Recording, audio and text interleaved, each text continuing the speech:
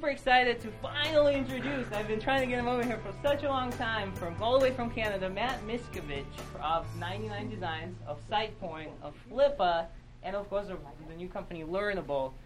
He was closing advertising deals and earning more money than both of his parents combined when he was 14 years old, and since then it's been 12, 13-year-old journey in building 3 other companies. So with that, let's welcome Matt to Zerb Soapbox. Thank you.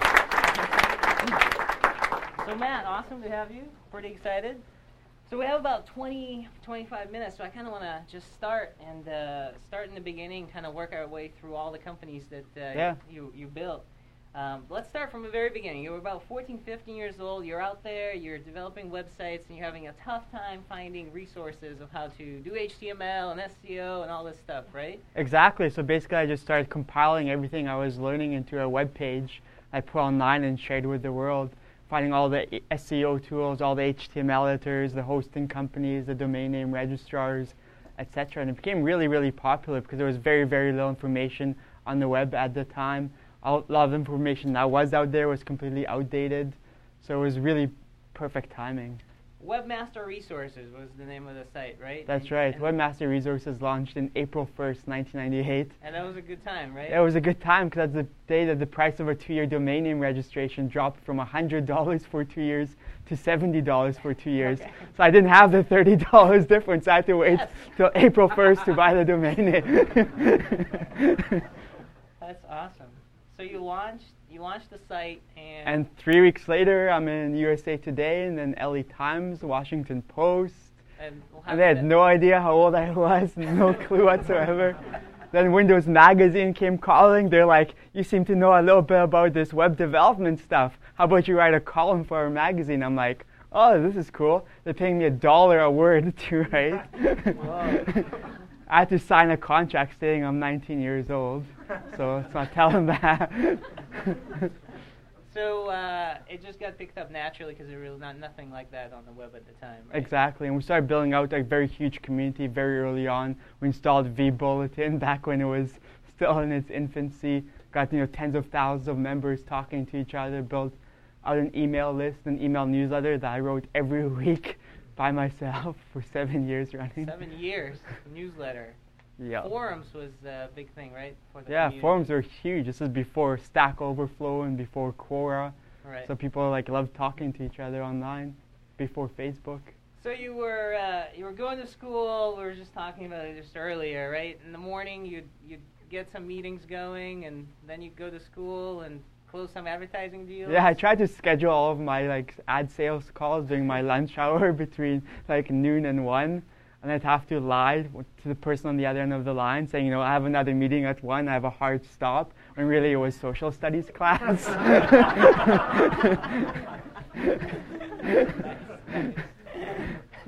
That's pretty sweet. So, I mean, you're driving your BMW to school, and you got your... I got a lot of new girlfriends that week. Nice. Nice. You got new girlfriends. How do you actually turn this into a sustainable business that's going to be kind of earning a lot of money down the road and kind of... Yeah, so basically I had an offer to sell the company for a couple $100,000 when I was 16, 17 years old. I was just having so much fun with it, and I'm like, let's see where we can take this. So I partnered up with Mark Harbarlow, who's based in Melbourne, Australia. He was the marketing manager at one of the first Australian internet companies to go public on the stock exchange. They made an HTML editor called HotDog, and the company that made that HTML editor was called Sausage Software. Okay. So Sausage Software making hot dog. Okay. That's good. So he was doing marketing deals with me and whatnot. He was a little bit older than me. He was ready to leave his company and saw what I had built and saw it as a good jumping off point to build something bigger and better. So we sort of shook hands. My mom flew down with me to Melbourne, Australia. She was scared. I'm like, who's this weird guy you met over the internet? And you guys got this deal going, and how did he help you? What happened next? We basically started immediately working on a rebranding project.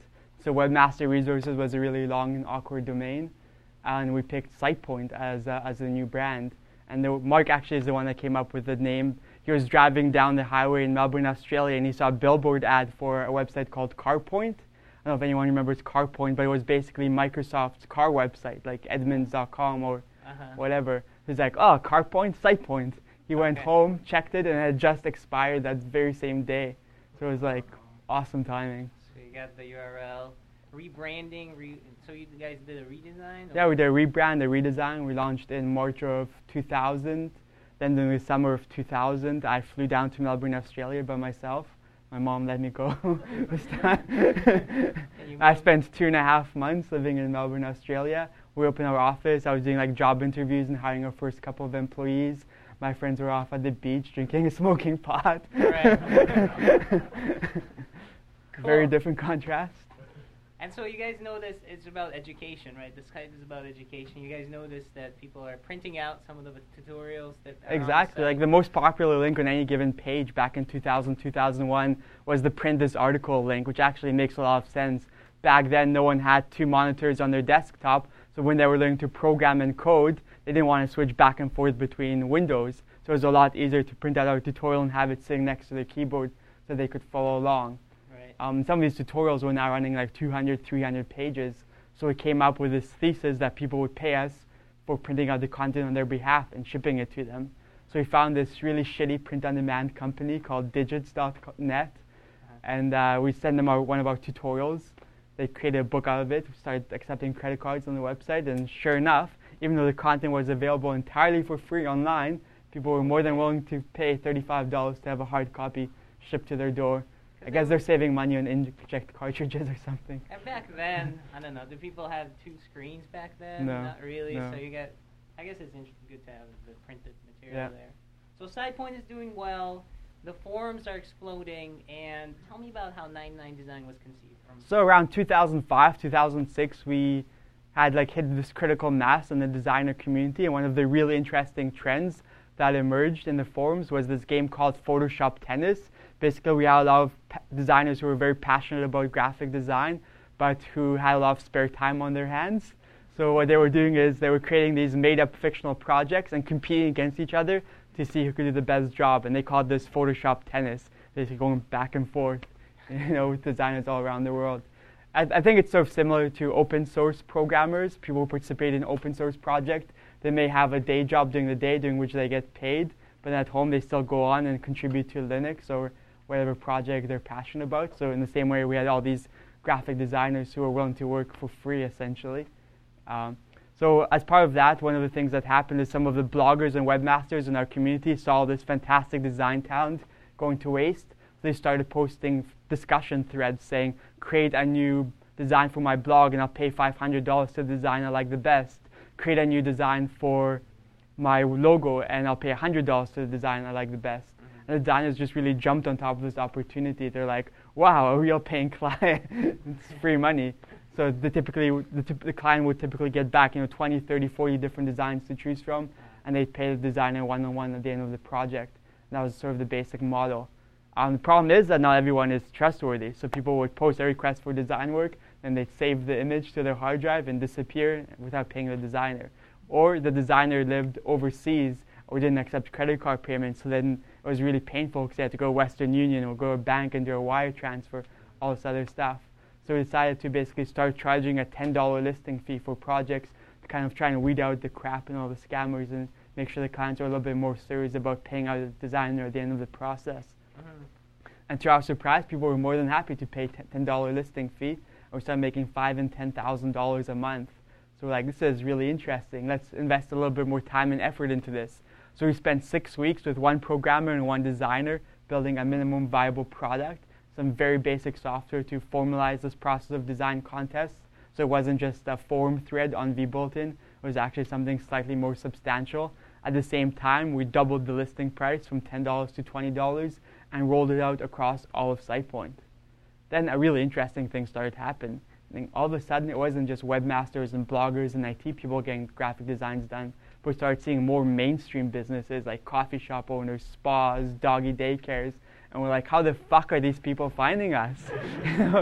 If you come to SitePoint.com, the first thing you're going to see is like an article on jQuery or Ruby on Rails. You had all these small, real-world businesses who somehow managed to get past all this crap and finding this design contest thing and posting their projects there. That was entirely through word of mouth. They were just hearing about it from their friends and relatives and whatnot.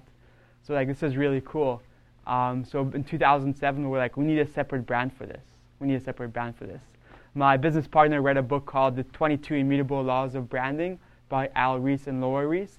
And one of the quotes in that book says that the quickest way to destroy a brand is to try and make it stand for everything. So SitePoint stood for education. It did not stand for outsourced graphic design services or crowdsourcing, right? So we decided to rebrand and relaunch as 99 Designs, which happened in February of 2008. And once we did that, the word of mouth just accelerated, went absolutely nuts. So you guys got pretty good response from people? People love 99 Designs? Except the American Institute of Graphic Artists. Right, so there's a lot of criticism. Yeah, the AIGA sent us a letter like 3 or 4 months after we started saying, you're hurting the industry, you're disruptive, we don't like spec work, please shut down and fire all your employees, basically. I still have that letter somewhere. So we politely put the letter to the side and kept going with it. But it's definitely quite a lot of negative blog posts around the web still. You know, people dissing us for promoting spec work and devaluing the graphic design industry. But on a net basis, it's really positive. What do you say to people like that? I think, you know, many industries have been disrupted. You know, E-Trade came along and allowed people to trade stocks for $9 online rather than calling up a stockbroker and paying $99. There's a lot fewer people now employed as, you know, stockbrokers taking orders over the phone. Expedia came along and allowed people to book their own travel without having to use a travel agency. iStockPhoto came and, you know, disrupted Getty Images in the stock photography industry by allowing people to buy images for $1. The funny thing is that many of the designers who complain about us disrupting the graphic industry are more than happy to pay $1 for stock images on iStockPhoto, whereby really they're putting out of work many professional photographers. So it's like... Right. So you're disrupting the graphic design, and with 99 Designs, you're sort of disrupting the web design education with SitePoint. Now you turn to Flippa. Flippa was the next business, and it was about auction of a marketplace of selling websites. Right? Exactly, and this was also incubated within the SitePoint forums within vBulletin. Same way, basically. We're charging people $10 to post a website for sale. They post all their key stats, their page views, their unique visitors, their traffic sources, their sources of revenue, and then people would basically bid by replying to this forum thread. So it's a really small minimum viable product. And people hated Flippa, right? Once it first launched. Yeah. People did not like it at all. What happened there? 99 Designs, people seem to be cool with Flippa, not so much. People thought we were greedy. So initially on SitePoint, well, as part of SitePoint, we were charging people a $10 listing fee. People were selling their websites for $10,000, $20,000, $30,000, $50,000. One guy sold a website for $900,000, and all we got was this shitty $10 listing fee. I'm like, this isn't going to pay for all of the expenses that we have. Right. So like, we need to be more of a traditional auction model and have a 5% success fee. And we thought there wouldn't be a lot of backlash against it because really we're just aligning our interests with the interests of the sellers. We don't get a 5% commission unless your sale is successful. If people had been selling websites for so long and making so much money and paying us for so little, that when we started charging, people were really upset. So we had like this huge backlash from our community. There were discussion threads running 20 pages long, 300, 400 people saying, roll back the changes, we hate Flippa, you're greedy, I'm never going to use you guys again, I'm starting a competitor, blah, blah, blah. And I spent like 3 months basically like reading all these posts, trying to reply and holding back the tears, thinking, you know, did I just make like the biggest mistake, you know, building out Flippa? But it worked out, right? We kind of got through the dip. After 3 or 4 months, people started forgetting about it.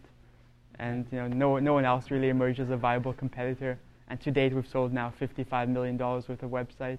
And we're still like the only real player in this space. So the analogy that I always like to use is like domain names are like the vacant land. Vacant land is really hard to value and really hard to sell, which is why when you go to moniker.com or greatdomains.com, you see 10 million listings. Most of those listings will never ever sell. Right. But if you put something on that vacant land and start collecting a paycheck from tenants every month, all of a sudden, boom, you can apply valuation metrics and get liquidity that much easier. So in Flippa now, about 55% of all websites end with a bid above the reserve price. So it's really, really successful. What are some of the biggest sites you guys sold on? One really cool one that we had was FaceSmash.com, which was actually Mark Zuckerberg's original domain name, and it was featured in the movie The Social Network. Oh, that's right. So that was the original version of Facebook, basically, and someone bought that domain name because it dropped, and then they auctioned it off for $30,000 the week the movie came out. We got massive, massive publicity off of it. Wow. Even Perez Hilton, the blogger, wrote about it. Oh, And linked to Flippa. Awesome, man. Good for SEO. Yeah, yeah, definitely. So Flippa disrupting the marketplace for websites, 99 Designs disrupting a graphic design. Somebody really wants to get a hold of this. And the next business right now you're working on is Learnable, right? That's right. And that's about disrupting the educators market? Education. Basically, Learnable is a marketplace that allows anyone to create and sell access to an online course.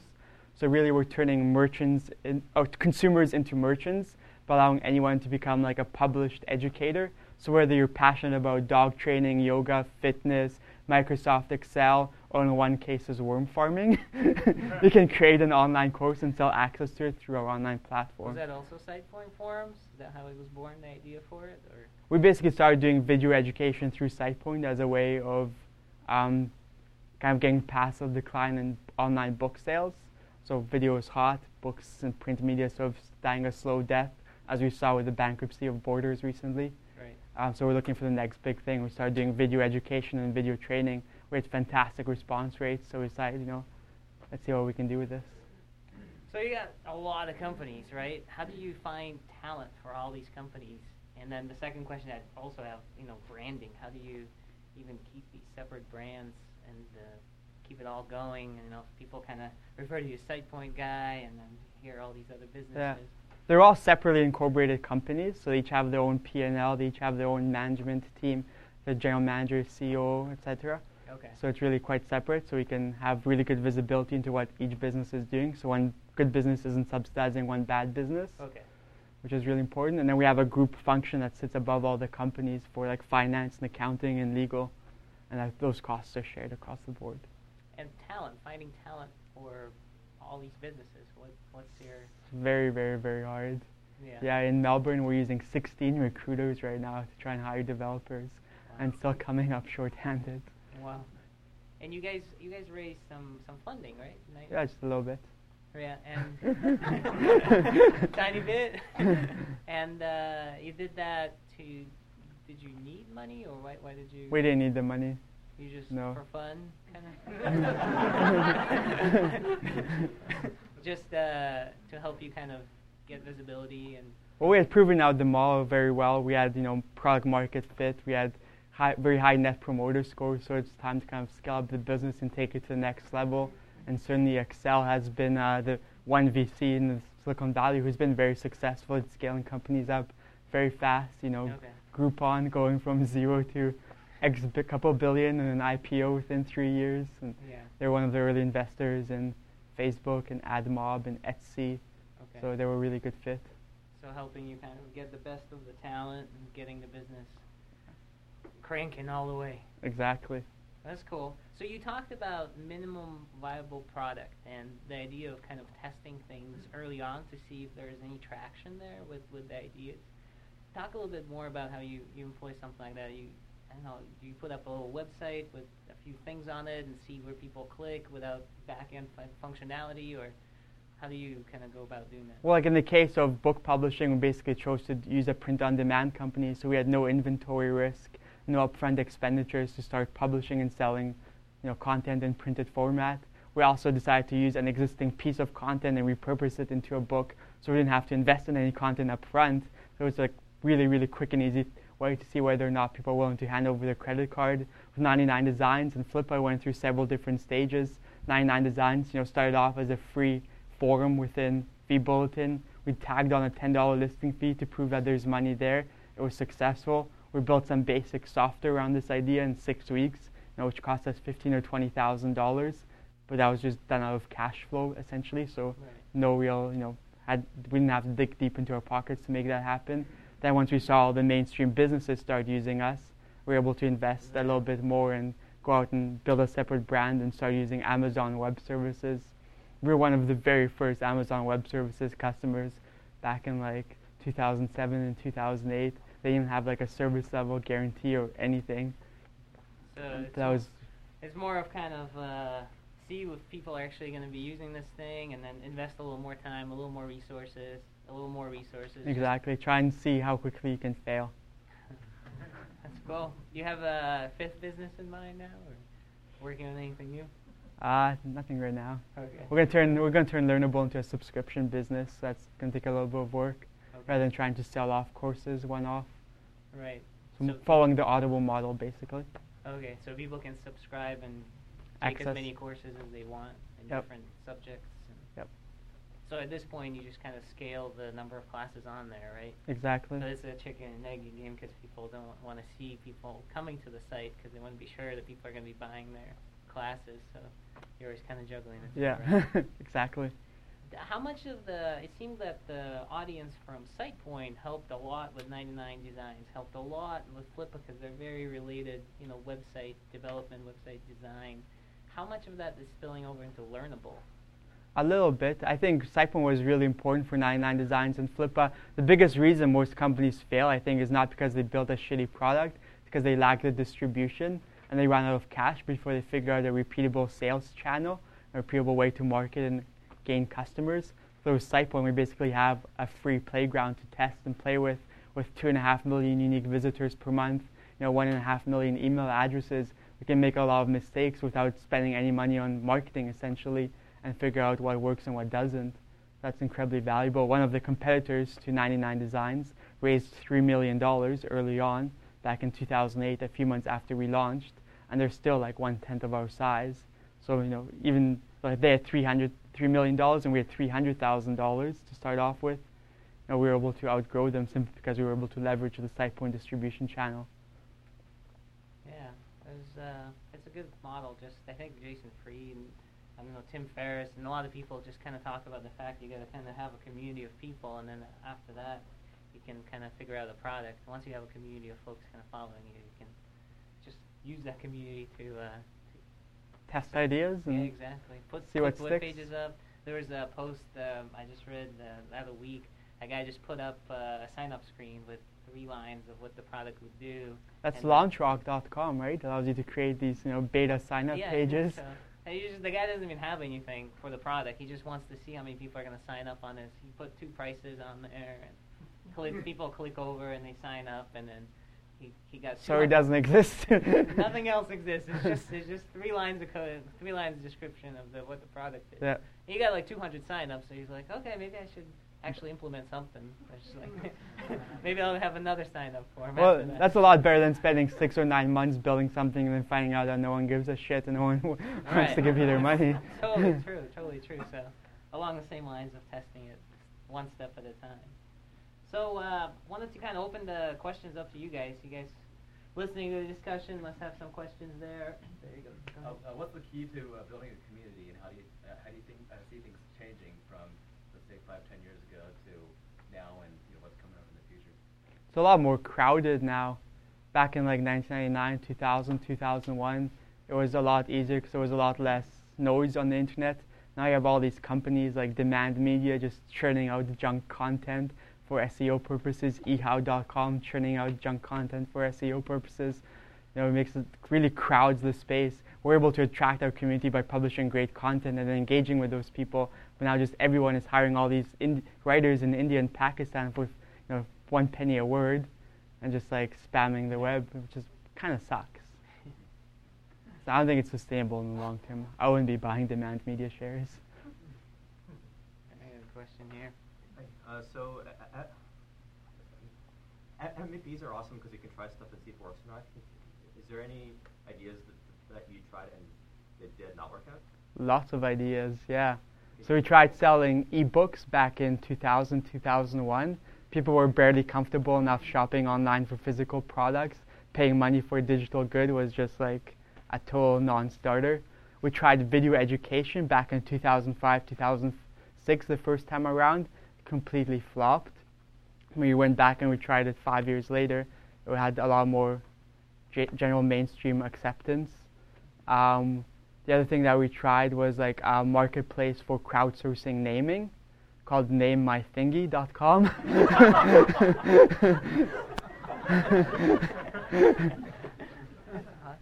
And basically what was happening with that was that people got 50 or 100 different name suggestions for their brand or their company, and they would just be so indecisive that they wouldn't pick any winner. And eventually all the people that were suggesting names just got really discouraged and it all fell apart. Oh, wow. And maybe the branding was a little bit off. That's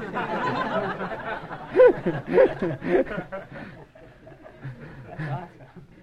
Name my thingy. Is it still up? Yeah, I think it is. Okay, I'll have to go. Brian. So I'll give you the example with Flippa. When it was part of SitePoint, we were just charging this $10 listing fee. It was like, a six-figure-a-year business, and it was always going to be a six-figure-a-year business because we weren't capturing enough of the value that we were creating. So that's why we decided to rebrand as Flippa and start charging the commission fee.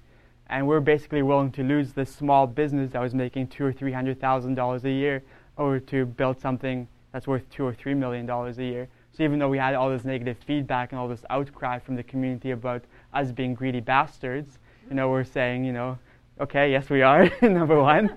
And number two, we're willing to, risk it all in order to build a multi-million-dollar business rather than just forever having something ticking over at $200,000 or $300,000 a year.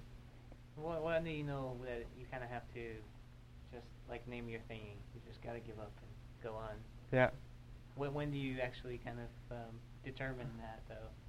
Sometimes you kind of want to push it, you're passionate about the idea, and then, do you make the decision? Is it like the team? How does it happen?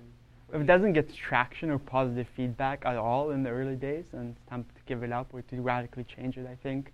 Okay. I think with Flippa, 99 Designs, video learning, all this stuff, we had engaged customers who were saying good things about us, even though it was a less than perfect product. Name my thingy, no one ever say anything good. Okay. Okay. As long as you got good reviews, good feedback on stuff. Yeah. Pushing. There's always going to be a group of early adopters who are willing to put up with partial feature sets and bugs and whatnot, but they're still getting value of your product and giving you feedback and sending you emails and bugging you at all hours of the night, and that's a good sign. And if no one emails you at all, that's a bad sign. Okay. Go ahead, Christian. I have a question about your team building. Having done this a few times now, I'm interested to know what patterns work for you in terms of how you build your team over time for these things as they grow, and what does your starting team look like, and then what does that look like as you begin to scale? Generally, with both 99 Designs and Flippa, the initial teams were like 4 or 5 people. I think that's sort of the magic number. After that, really, the added benefit starts to decrease because you start having to do more documentation and more meetings, and people are just not working as much. Versus if you have like 2 developers, a designer, and a product manager, and maybe someone doing marketing, that's like the ideal mix to get something off the ground. And everyone knows what everyone else is doing. You're not spending a lot of time in meetings. You're not spending hours documenting code. You're just getting shit out there and seeing what works. That's sort of the magic formula, I think. And whenever we want to test a new idea, what we always do is we grab people from our main businesses and we log them in a conference room for 6 weeks and just tell everyone else you have to pick up the slack. Because otherwise, if you say, we have this great idea for X, Y, Z, can you please do this in addition to your main job, it'll just never happen. Right. So you really have to make it a priority and be willing to, make some small sacrifices. Your main business might suffer for a couple of weeks while you're building something radically different out. But then you separate it out, like you were saying. If it's successful, every business has its own people, kind of. So I'd be like co-founder and a member of the board of directors. And whenever I'm interested, I jump in. So for like the last year and a half, I've been playing the role of PR spokesperson for 99 Designs as well as VP of marketing. But I've had like less involvement, for example, with Flippa. So I take on whatever is interesting. What's I was interested in the process of your, you have an idea, what do? You sketch it, you show it to 3 or 4 people, they get excited, what happens next? What do you guys do? What's the process of kind of? We try and see, whether we can fit it in, how much work is involved in creating the idea, and then kind of go from there.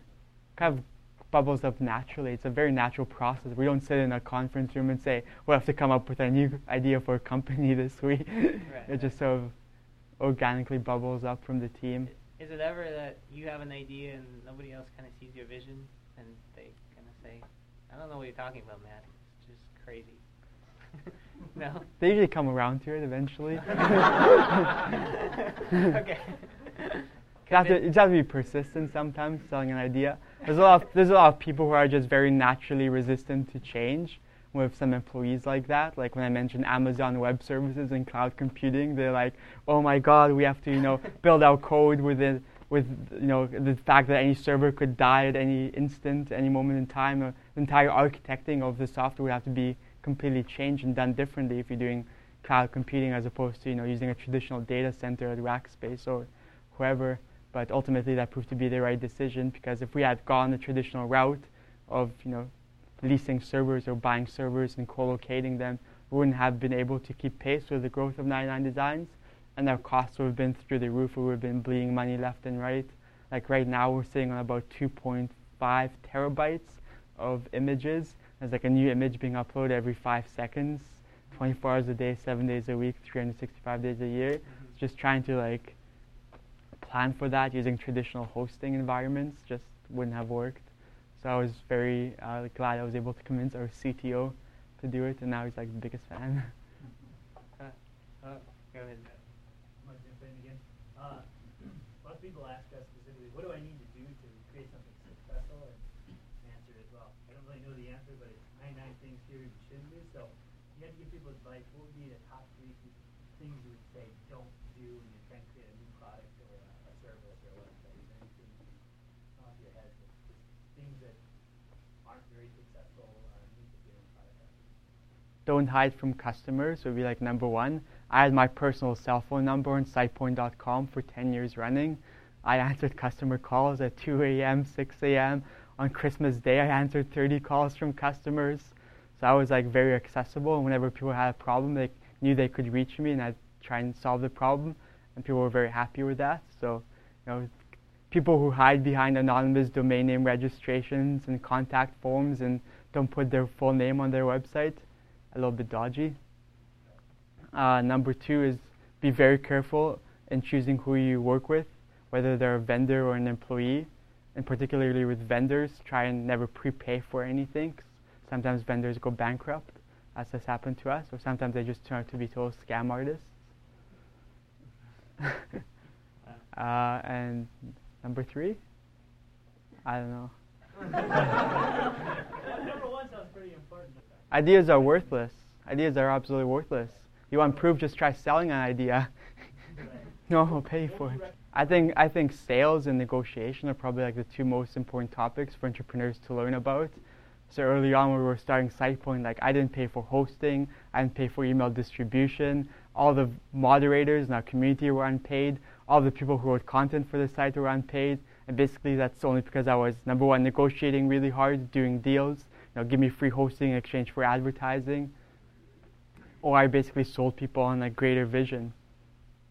Did you program the initial site? Yes, using Microsoft FrontPage 98, which I pirated. At what point did you realize that you had gotten the site far enough along that you shouldn't be touching those pictures? Somewhere around 2000, 2001. And then eventually some of the development team figured it out as well, and they just cut me off. You no longer have FTP access. All right, well,